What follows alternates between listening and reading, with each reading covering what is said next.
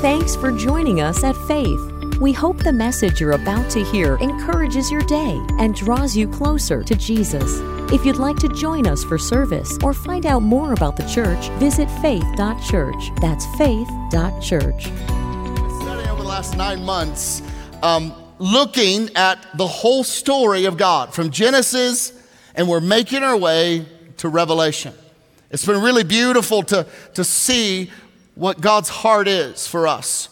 What is the story of the Bible? So from the Garden of Eden to Abraham, to the Jews in Egypt, to their deliverance during the night of Passover, to their wandering in the desert, to the law of Moses, to the tabernacle, and the worship and the sacrificial system in the tabernacle, to the promised land, to the evil kings, to the prophets, to the judgments, to the exile, to King David, to the birth and life and death and burial and resurrection of Jesus. We've discovered this, that the heart of God from the beginning was to save the world, the nations, you and me, and bring us into his family. It's his heart. It has been from day one. He loves you, and he had a plan. And so as we've seen, all of the Old Testament was pointing to Jesus. And what we found is that the Bible is all about Jesus. If you miss that, you're going to miss what God is saying. That Jesus, we know now in the New Testament, Jesus lived for us. He died for our sins. He rises for sinners. Jesus ascends to heaven. He sits at the right hand of the Father. And as he ascended, he sent the Holy Spirit to come and dwell in us, to give us power to do what he's called us to do. The whole thing was planned by God. And it was all about Jesus, about God creating a people with one heart. Everybody say one heart. With one mind, say one mind. And one spirit, say one spirit. He's creating a family. And he left us with a purpose, though, to carry out. Now, we need to understand that as we look in the Old Testament, we see all of these stories, and we see God's care of the people. But when we get to the new covenant, God sets up, actually his story continues, he sets up another model to care for his people. And today I want to look at what that is, and I want us to lean in and have an understanding of what that is. And he also set up this structure that we're going to talk about today to carry out his purpose, his will on the earth. Because God has entrusted you and entrusted us with something that's fantastic. But he does it in a way that maybe some of us don't understand. And so I want to understand, how do we fulfill God's will on the earth today? What was his original plan as we got to the new covenant? Did it just stop at Jesus and now we just continue to do whatever? Or was there another plan that God set into place that he wants us to understand so that he can bless our lives and he can use us to do something great? So what was the will of Jesus? What did Jesus want to continue after we've been on this incredible journey? What did he want to continue on the earth for your life, for your children, for generations to come? Jesus tells us the purpose, and I want you to hear it today. We've heard this a lot, but sometimes we slot it to something else. This is the purpose of Jesus. After his resurrection, he walked with the disciples. He taught after his resurrection, and this is what he told them. Before he ascended to heaven, he said in Matthew 28, "Go and make disciples of all nations, baptizing them in the name of the Father and of the Son and of the Holy Spirit, and teaching them to obey everything that I've commanded."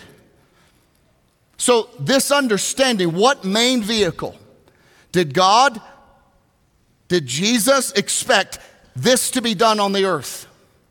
I don't know if you've ever thought about that before. What was it that God, his plan was from the Garden of Eden to Jesus after the resurrection, through the infilling of the baptism of the Holy Spirit? How did he expect this to be done? Is it just random? It be done, and somehow it be done, and this person goes and does it? It actually isn't. And what many people don't understand is that there is this reality of how this is brought forth on the planet, which actually gives us an incredible purpose if we would embrace it. He created what's called the local church. The local church, that's us. And so I want to lean in today a little bit to understand that the main vehicle that God, according to the Bible, wants to carry out his purpose on the earth and for your life is through what we call the church. There's a lot of opinions about what the church really is. There's a lot of opinions. There's a lot of Christians who don't really understand what a church is. They don't understand the function of the church. Some think that it's, churches, well, hey, listen, I hang out on Sundays with my three other bros on the golf course, listening to K-Love. That's my church. Now listen, that sounds nice, but that's not church.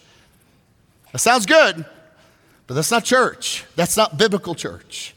Or some say, well, our families, we have some families that we hang out and we read the Bible and we eat dinner and we have accountability and that's church. No, that's good. You should do that. But that's not the biblical church. That's not the structure that God set up to actually care for you. Some will say, well, I listen to worship music. I pray. Maybe you go to a Christian school or you go to chapel at a Christian school or you watch YouTube videos and sermons and you've got your 5 favorite preachers. I know I'm one of them, but you got 5 of them that you watch and you're home and you're like, yeah, but that's my church. No, that's good, especially if I'm one of them, but that's not church. That's not biblical church.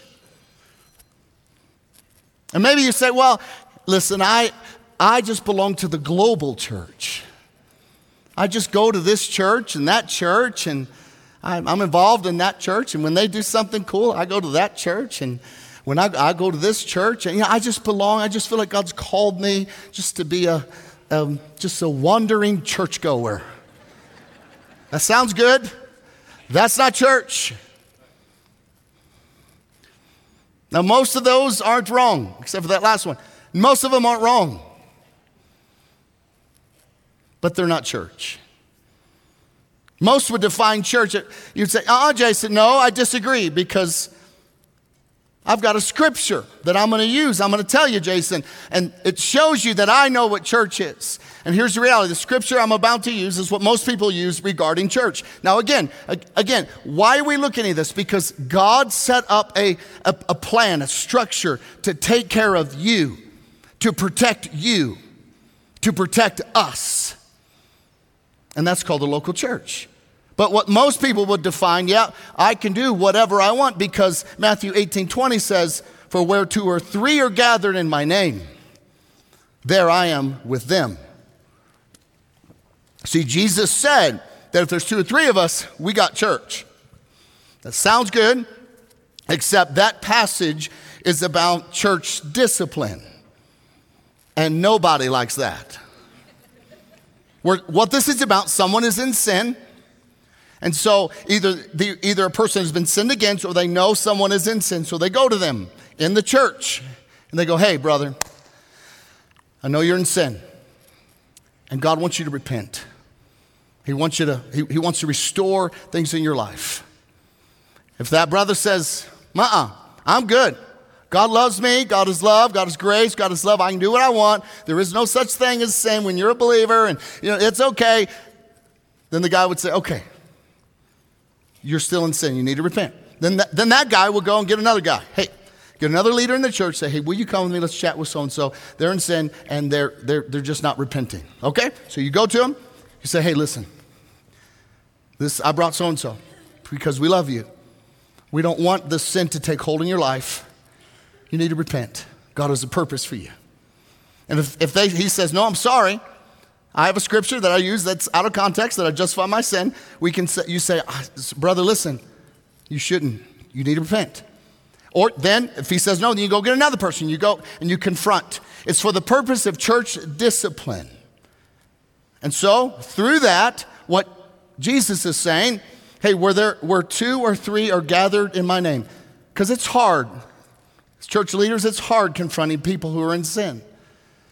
But what Jesus is saying, hey, listen, I know it's hard, but 2 or 3, as you go and confront for the good of that person, I'm with you. I'm behind you. I'm for you. I care for them enough to confront them. So go and do that. That's what that passage is about. It's about dealing with sin in the church. So then what is the church? God, from the beginning of time, has been working to bring us into his church, not just globally the church, but to set us in what's called a local church. And God places us in a local church for a reason. And so the question is for us, what is a good, solid, biblical church? What is it? So we come to Acts chapter 2.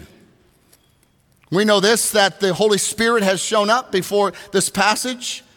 It's shown up as Jesus promised. It showed up as the prophet Joel and Moses and many others have prophesied in the Old Testament. And Peter, after he is filled with the Holy Spirit, the New Testament church has been birthed. Jesus has risen. He's given them the Great Commission, which we just read. Peter, Acts 2:38, stands and he begins to preach. He says, repent and be baptized, every one of you, in the name of Jesus Christ for the forgiveness of sins, and you will receive the gift of the Holy Spirit. The promise is for you and your children and for all who are far off, thank God, for all whom the Lord your God will call. And he goes on, with many other words, he warned them and he pleaded with them, save yourselves from this corrupt generation. Those who accepted his message were baptized, and all 3,000 were added to their number that day. So this is what happened. Peter preached the gospel. It was amazing. There was a great outcome. It's a remarkable response for this message from Peter. He's preaching. Now, we didn't read the whole sermon, and actually the whole sermon isn't even recorded because it says with many other words. So if you think I need to preach shorter, actually the Bible says I need to use many other words, okay? It's just the way it is. Just kidding. And so there was this response of people were cut to the heart. People gave their lives to Jesus. There was this response. It's a new day. The church has been born. There's a new, now the doors have been flung open for all people to receive salvation. And this is right here, this is, when they are saved, this is the birth of the global church. The birth of the global church. But the church isn't just about Christians around the world, that God makes up the global church with what is called the local church. The church locally is God's plan for his will and purpose to be manifested on the earth. Now, if we don't believe that, then we won't act that way. But I believe that God has something for us as a church, uniquely, local body, those who call Faith Church their home, something that he's entrusted to us to bring forth that will impact and lead many people to Christ, that we ourselves will be a part of a supernatural happening that happens in our midst. But here's the important thing that I want to look at today. In order for you to see and experience what the biblical church saw and experienced, we have to be willing to do what the biblical church did and to align ourselves with what it means to be a New Testament church. So this is exciting. God's design for us as a local church is for his will to be done and to be done through us.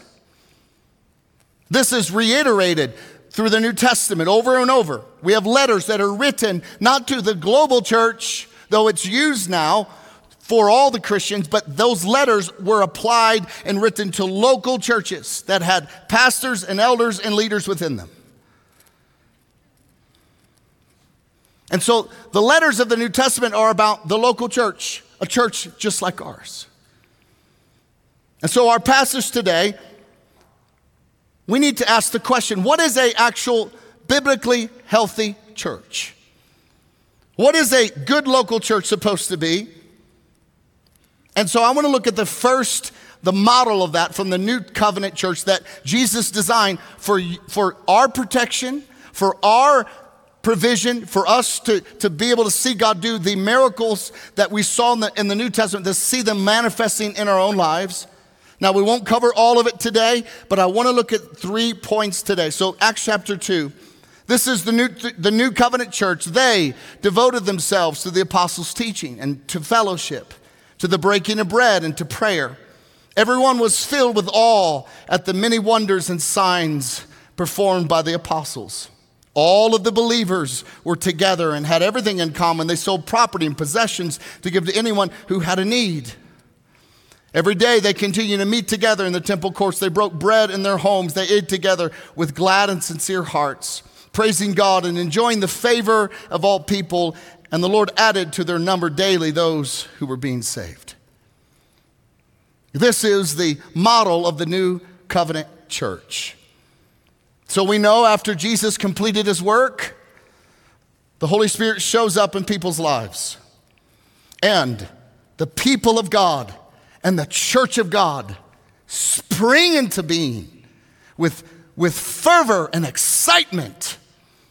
They weren't falling asleep in church. They weren't falling asleep with whatever. They were excited because they were a part of something that God was doing. Supernatural things began to take place. There was an excitement that was pulsing in their hearts and their families, and they just couldn't wait to gather together to seek God. The mundane things of their life that distracted them and made them grumpy no longer mattered. Because they understood, I am a part of the family of God. God has called us to be a part of bringing forth his message and his heart to the rest of the world. And there was something that when you look at the first local church, there's something that stands out to me. And it's this.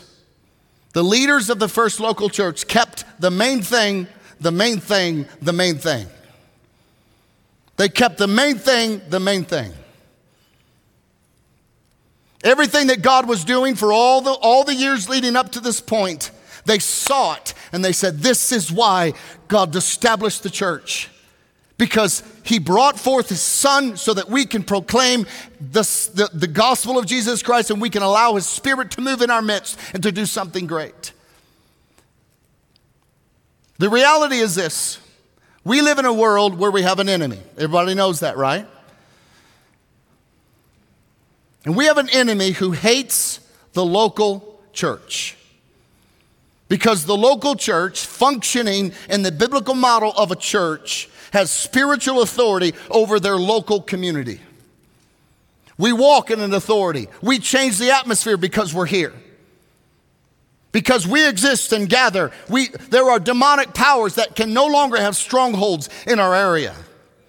When we gather and align ourselves in the way the Bible tells us to align ourselves as a church, we together begin to see God bring deliverance and use us in power as we live our lives, as he calls us to live our lives. And the truth is this, if the enemy can't deceive a local church or deceive a pastor who teaches, if he can't do that, he will bring what I have seen over and over and over again, that something that diminishes the authority of a local church and the local believer. And that's called a distraction. And the enemy distracts local churches, one, because he doesn't want a church to have spiritual authority over a certain area. He wants the church to be limited and to spin their wheels on things that really don't align them to the biblical church. So he distracts them by hijacking the main thing, which is what the Bible says a church is to be. He distracts them through division, through infighting, through gossip, through slander.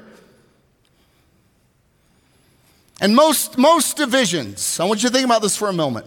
Most divisions in a local church, if you've ever been a part of a church that there was a division or something happened, most of those divisions and infighting and strife are based on something that is not the main purpose of the New Testament church. It's about something else. That's no coincidence.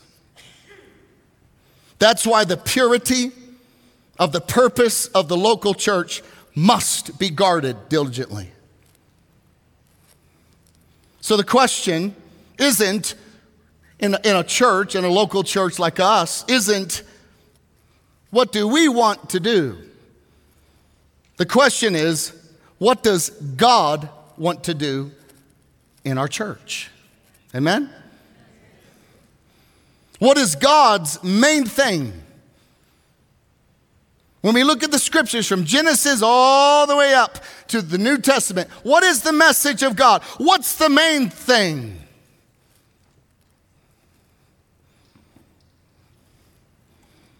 What is it that's the passion of God? What is it that existed in God's heart before the world ever existed?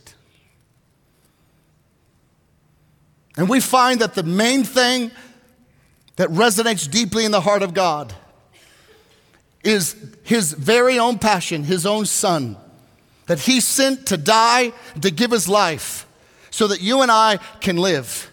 And that son, in his death and burial and resurrection, who possessed all power and all authority, rose from the dead. And before he ascended, he gave all that authority to the believers that are to function in the local church to carry out the will and the purpose of God on the earth. And God says, if you will focus on doing that, then I will be in your midst.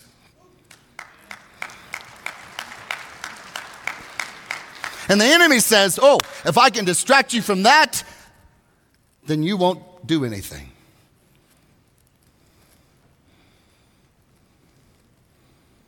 And so for me, as the lead pastor here, my heart and our pastoral team and elders, our hearts are to deeply lean in to the purpose of God for our church.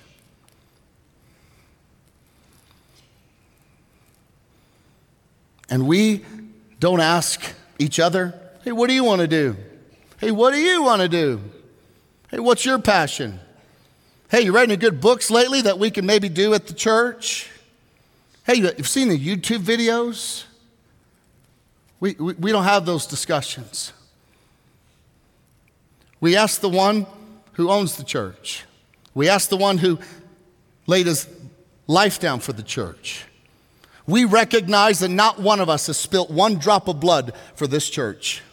But Jesus purchased us by his own blood. Therefore, he's the owner. Therefore, he tells us what to do. And we look to his word to define what that means. We know Jesus holds all the ownership. He holds all the say. He has all veto power because we fully belong to him.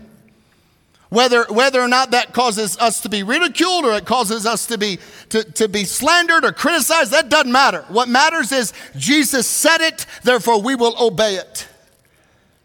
And that's the heart of the New Testament church.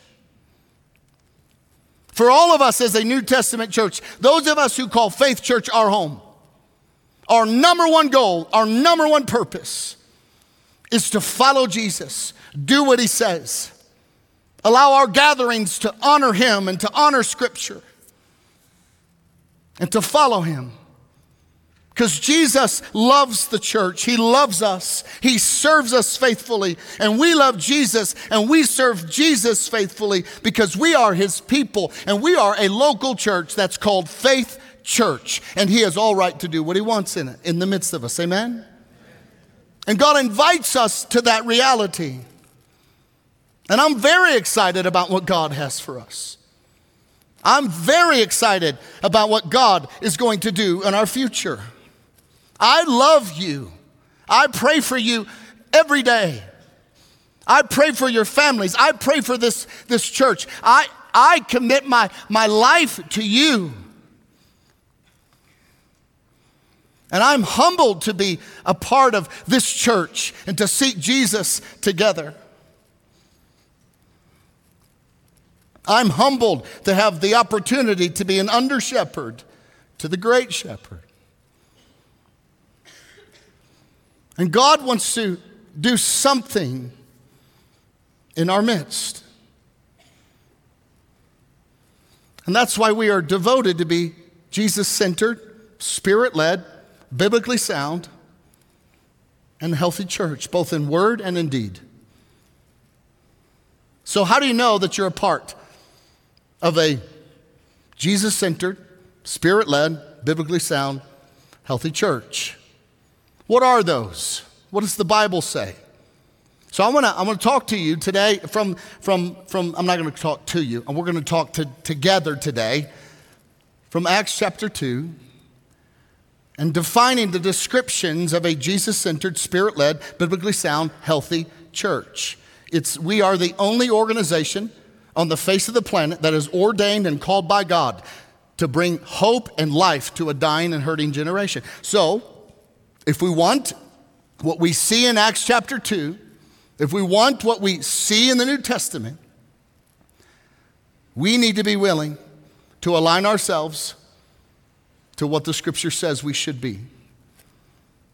And number one, a description of a Jesus-centered, Spirit-led, biblically sound, healthy church. Number one, there is a devotion to the preaching and to the teaching of the Word of God.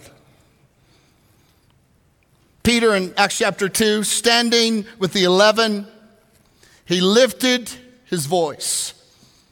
He addressed them. He was preaching, lifting his voice, speaking with passion, speaking with fervor. So there's the preaching of the Word of God. Acts 2:42, they devoted themselves to the apostles' teaching. Now there's teaching, there's explaining, there's a different type of communication, but it's teaching. So a church that's aligned to the biblical model is devoted to preaching and teaching the Word of God. What this is meaning about the church in Acts 2 and the church that is aligned biblically is that everything they did and everything a church does that puts the Word of God front and center means everything they do is informed by the Word of God. And based on Peter's sermons and the earlier sermon, the apostle taught about the Messiah from the Scriptures. Again, it was all about Jesus. It wasn't about some sub-thing to Jesus. It wasn't about some sub-thing to something else. It was all about Jesus. It wasn't about tradition. It wasn't about what they used to do. It wasn't about the law. It wasn't about what their heart was and their wishes were or what Aunt Susie would really like to see in the church. What they did and how they did it and what they taught was based on the Scriptures. And they had the Spirit at work in their midst. I mean, things were happening. It was wild and fun and awesome. But in the midst of that Spirit moving and God changing lives and healing people, in the midst of all of that, they did not abandon the preaching or the teaching of the Bible. They didn't say, oh, no, hang on. The Spirit, just keep moving. Spirit. We're not. No, they taught the Word, and the Spirit moved. They taught the Word, and the Spirit moved. So healthy churches have a genuine move of God when they are committed to preach, teach, and study the Word of God. The truth is this: there has not been a revival on the face of the planet that came about by any other means than the preaching of the Word of God. And when the Word was preached, what happened is it cut to the hearts of those who heard it. And the Apostle Paul, when I loved the Apostle Paul in his journey, Spirit-led. I mean, he went places because the Spirit said, go there. He didn't go places because the Spirit said, don't go there. He went to Rome because he's going to go die. Well, do you have to listen to the Spirit for that one? He's like, yep, got to listen to the Spirit. He went and died. He was led of the Spirit. He healed the sick. He raised the dead. He planted churches all throughout Asia and Europe. He was supernaturally disciplined by Jesus. And do you know the main thrust of his ministry? It was preaching and teaching the gospel of Jesus Christ. It was center to his life. He writes in 1 Corinthians, I decided, listen to this. He said, I decided to know nothing among you except Jesus Christ and him crucified. This man was a genius. He said, no. I decided to know nothing except Jesus and him crucified. Paul continues to tell pastors as he writes them letters. He tells Titus and Timothy, who are pastoring local churches, to teach sound doctrine to the people, because there is no substitute for it. And sound doctrine always goes back to the message of the Savior, Jesus Christ. Healthy churches led by healthy pastors do not preach opinions or agendas or something they like, or something someone else liked, or something their wife likes, or something their uncle likes. No. They don't preach. They don't approach the Word of God in a way to entertain or to play with people's emotions or to build earthly kingdoms. Godly pastors leading the church must see and embrace their role as God's spokesperson with the desire to please an audience of one, Jesus.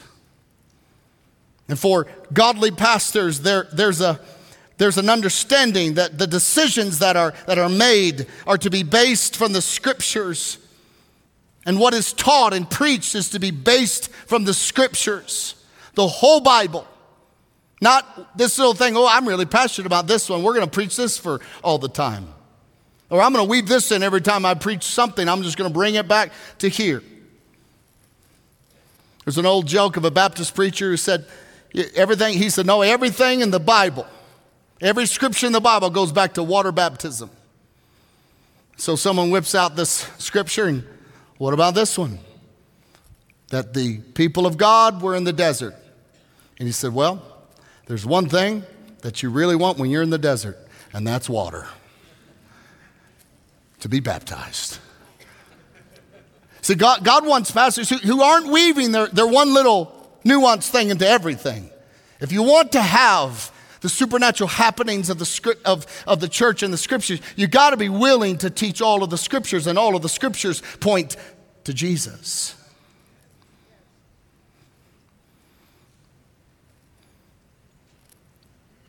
James 3:1 says, my brothers, and he's writing to leaders, for you know that we who teach will be judged with greater strictness. Paul tells pastors at the church in Ephesus, he says, in Acts chapter 20, he says, pay careful attention to yourselves and to all the flock, in which the Holy Spirit has made you overseers, to care for the church of God, which he, Jesus, obtained with his own blood. Godly pastors, if you want to know if a church is right, are your pastors, do they believe that the Scripture is the baseline and sufficient to build up and bless those who hear their voice? For us as a church, we are committed to align ourselves with Scripture. It's not always a popular thing. It's not always the fun thing. It often creates a lot of work on the back end for us to talk to people and counsel with folks, and some people leave and some people don't come. But the reality is, a biblical church teaches the fullness of the Bible. That who we are as a church is informed by the Scriptures and by the Spirit. Out of obedience, as Paul we just read, out of obedience to the one who purchased us with his own blood. Interesting enough, the Church of Jesus Christ was birthed in Acts 2 through a sermon. After Peter preached, it happened. People were cut to the heart and were saved and were baptized. Called them to repent. And there was this supernatural sense God is speaking to us. God is among us. God is moving. And they gave their lives to Jesus. Another description of a Jesus-centered, spirit-led, biblically sound, healthy church. I don't know how many times I can say that, but I'm going to keep trying. Number 2, there is a devotion to one another in that church. See, one person can be a Christian, but it takes God's people and a devotion to one another to be a church. We live in a very highly individualistic world. And then when you come to Colorado, it's like times 10. Like people move here to get away from people.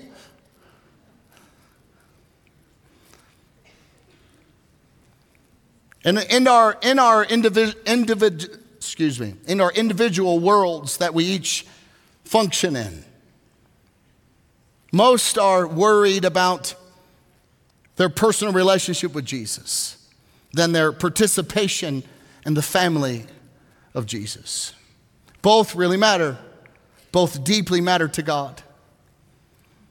You can be a Christian by yourself, absolutely. But you can't be the church by yourself. This devotion that we see in this passage, they had devotion to other believers within their church. They cared about them. They contributed. They gave.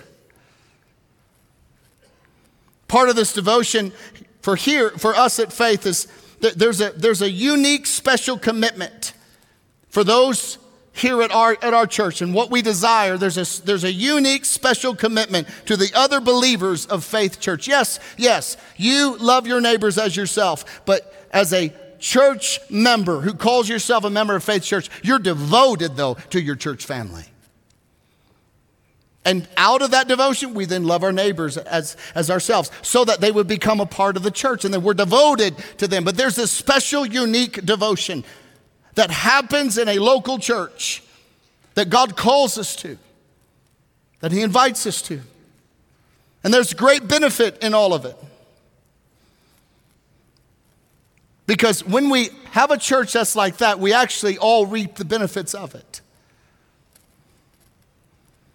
There's an awareness in a church that's devoted to one another of the next generation.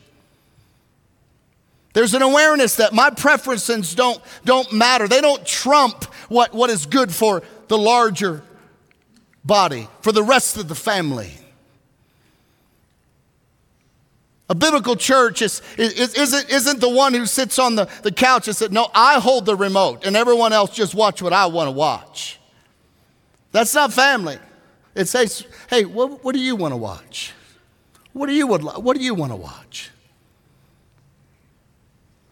It's about recognizing that God's called us to be devoted to one another.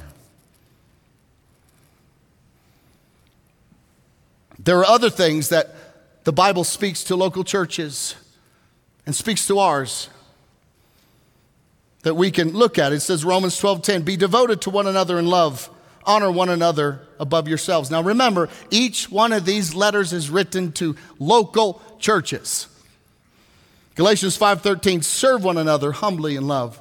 James 4:11, do not slander one another. 1 Peter 5:5, clothe yourself with humility towards one another, because God opposes the proud and shows favor to the humble. Yes, this is challenging. Everybody say amen to that. It's challenging. The Bible doesn't say, and thus all this is easy. No, it does not. Every wedding that I officiate, I get the great honor of officiating the wedding, and I'll read to the husband, hey, this is your role. And we'll go through the biblical role. Love your wife as Christ loved the church. Laid his life down for her. And he's like, okay, okay. That's kind of that's a big commandment there, okay.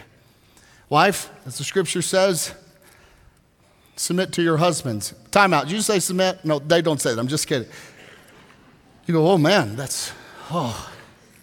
So love your wife as Christ loved the church, lay your life down for her. Submit to your husband as he submits to Christ.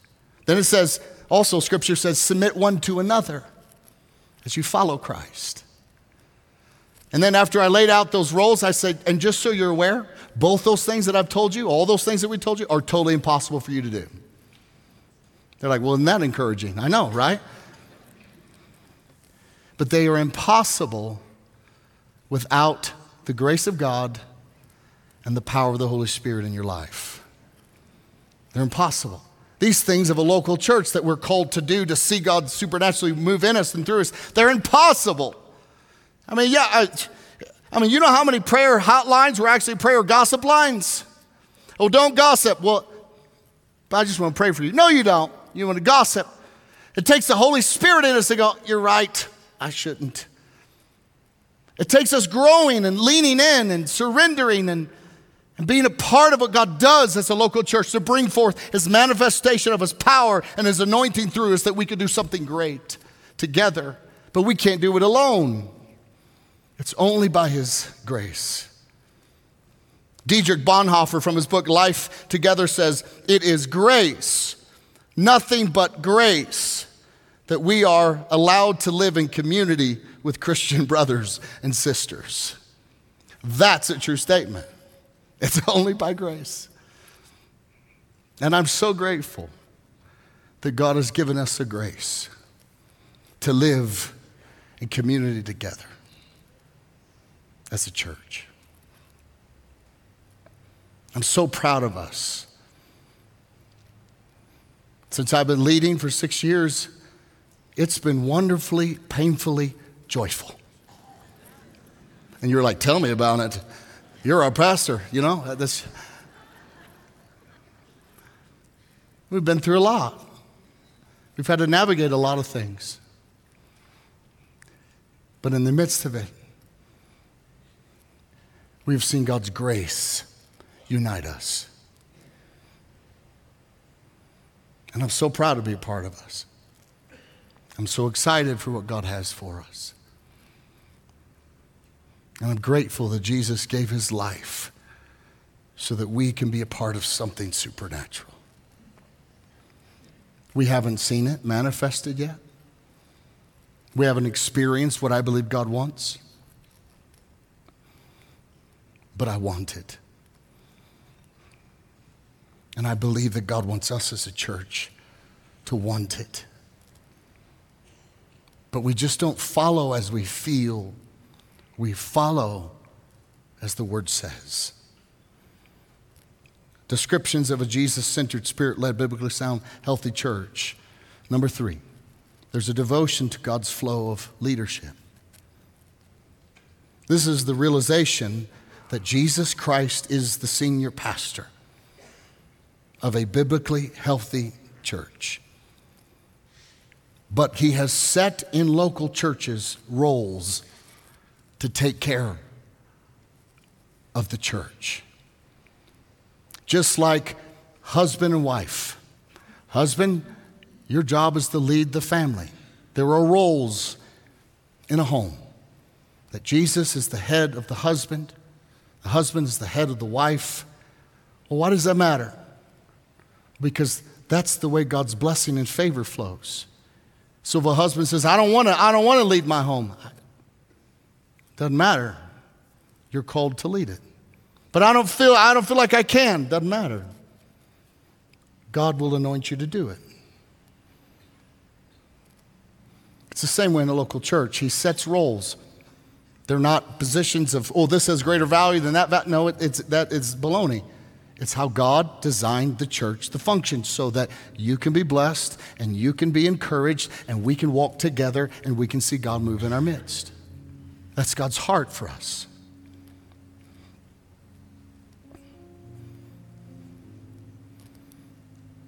First Peter is writing to the elders of a local church who are shepherding and pastoring.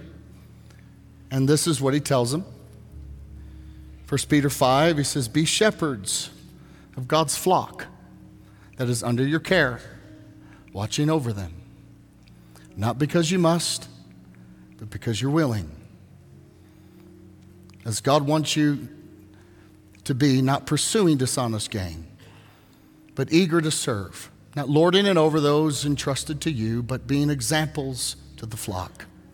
And when the chief shepherds appear, you will receive the crown of glory that will never fade away. Sometimes it's uncomfortable for me to even talk about this stuff because it can seem self-serving. It's not. Listen, whether it's me in this role or someone else in a role or me as an elder or someone else, it doesn't matter.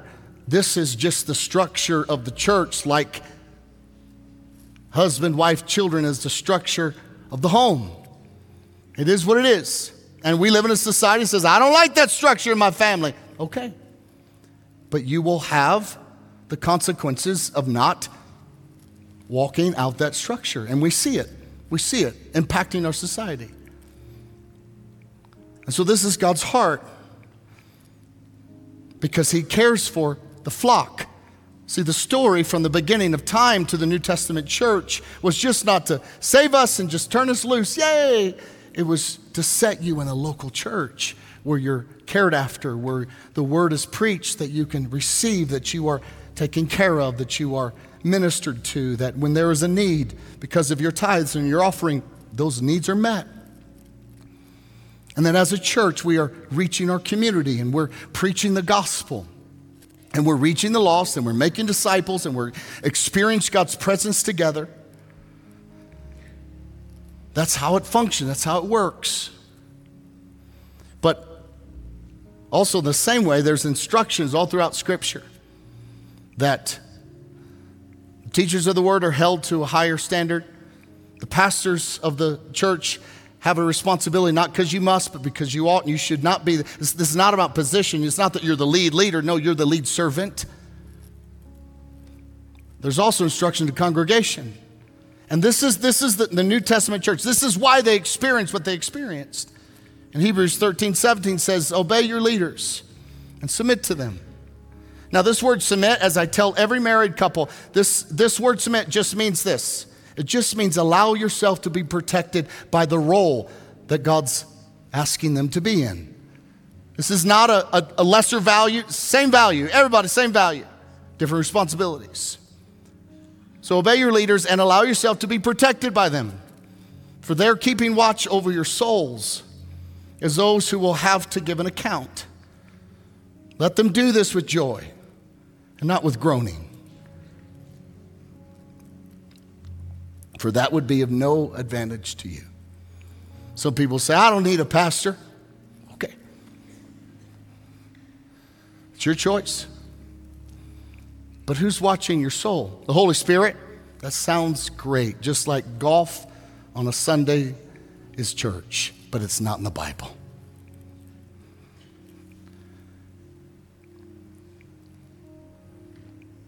And if we live in a society that we don't like this because we're prideful.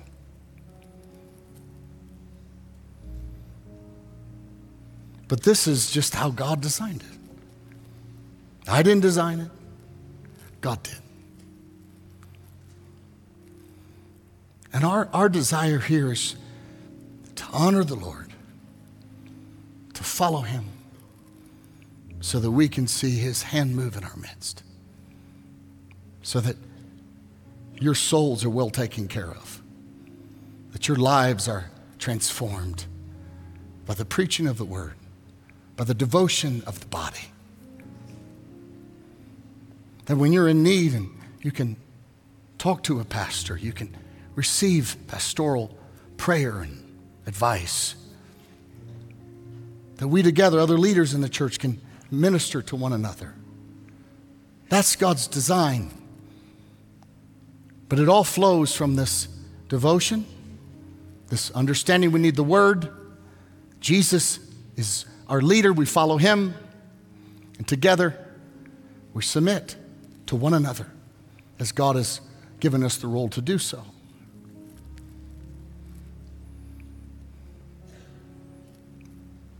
And when you have a biblical flow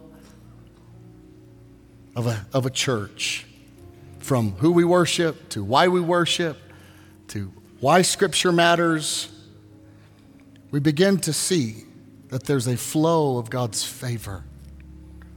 There's a flow of God's heart. There's a flow of God's provision. there's a flow of God's presence, that the nowness of God is among us. And even in a room like this, there's a sense that God is with us. That even in our hearts, whether we like to hear something or not, there's a sense that the Holy Spirit is confirming this, and I can feel it.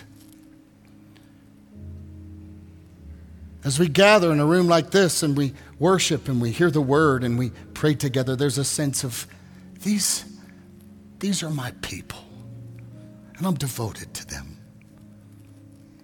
I may not know all of them, but I'm devoted to them. There's a sense that, God, you're with us. And what we want is God's will and purpose for us as a church. We don't want to fake it till we make it. We don't want to make decisions that make it look like we're succeeding, but really we're not. We want the genuine move and heart of God to be in the midst of us. Because God wants that for you. You are the sheep of his pasture. You're his flock. So we want God to have his way. Amen? We want him to move. And so as we step into the New Testament, we see that there's a model of which God blesses and his favor is poured out. And we at Faith Church, we want that. And we want to continue to follow Jesus. And I desire, and all of us leaders desire, that you would walk in your full purpose, your full calling, and the full anointing that God has for you. That we together can celebrate everything that God is doing. Amen? Let's pray. Father, we want to thank you for your goodness today. Father, I want to ask you that you would entrust us with the fullness of your Spirit, the fullness of your will. And so, Lord, we want to just submit ourselves to you today. Lord, if there's any area in our lives that we just need to realign, that we say yes to you. But Lord, we want to prepare our lives and ourselves for you to move in our midst. That, Lord, you'd take our local church called Faith Church. That we, as those that you have called here and planted here, would say, we're all in. We're all in for what you have. We're all in to follow the scriptures. We're all in for what you want. Even if it's difficult, God, we're all in. Even if it's challenging, God, we're all in. Because we know obedience to your word and your spirit, the reward is the release of your spirit being in our midst, the birth of fresh vision, the excitement of following Jesus reignited. Like the church in Acts 2, there was an excitement because God was doing something. We can't manufacture it,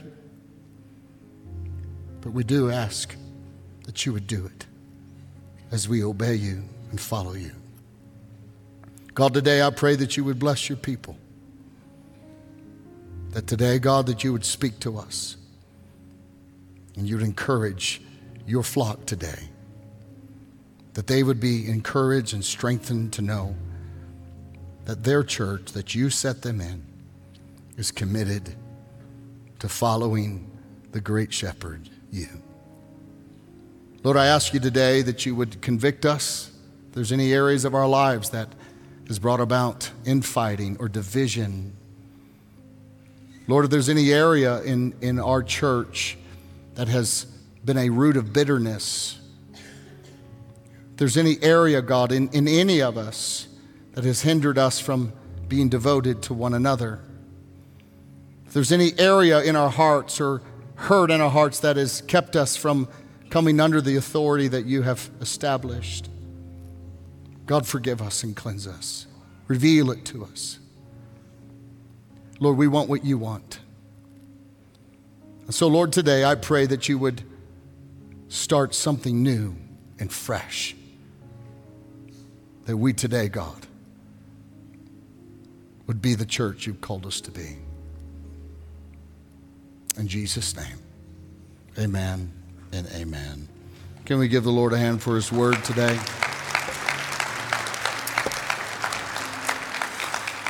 If you can, let's stand to our feet today. When you leave today, we're super excited. We have the invite cards for our Christmas services, which are going to be, we're going to have we're going to have one on the 23rd and two on the 24th. And so the times are on the card when you leave. Grab some cards, invite some folks. We believe God wants to do something great. We will not have church on Christmas morning because we don't want you showing up in your pajamas. That's really why. You're like, oh, that's a great idea. No, we're not having pajama day at church. It's not happening. But I love you greatly. If you can, I'd love to pray a blessing over you before you leave. You just lift your hands to the Lord to receive it. Father, in the name of Jesus, I pray for your blessing over your flock.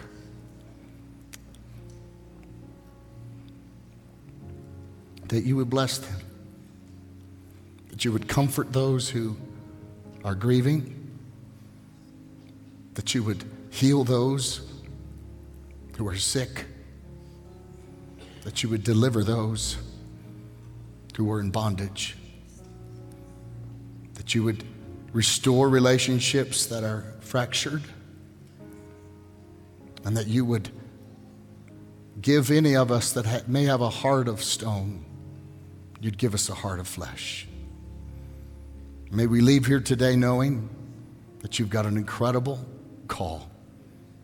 May each one of them hear your voice, inviting them into your great future for their lives. Bless them and strengthen them today. In Jesus' name, amen and amen.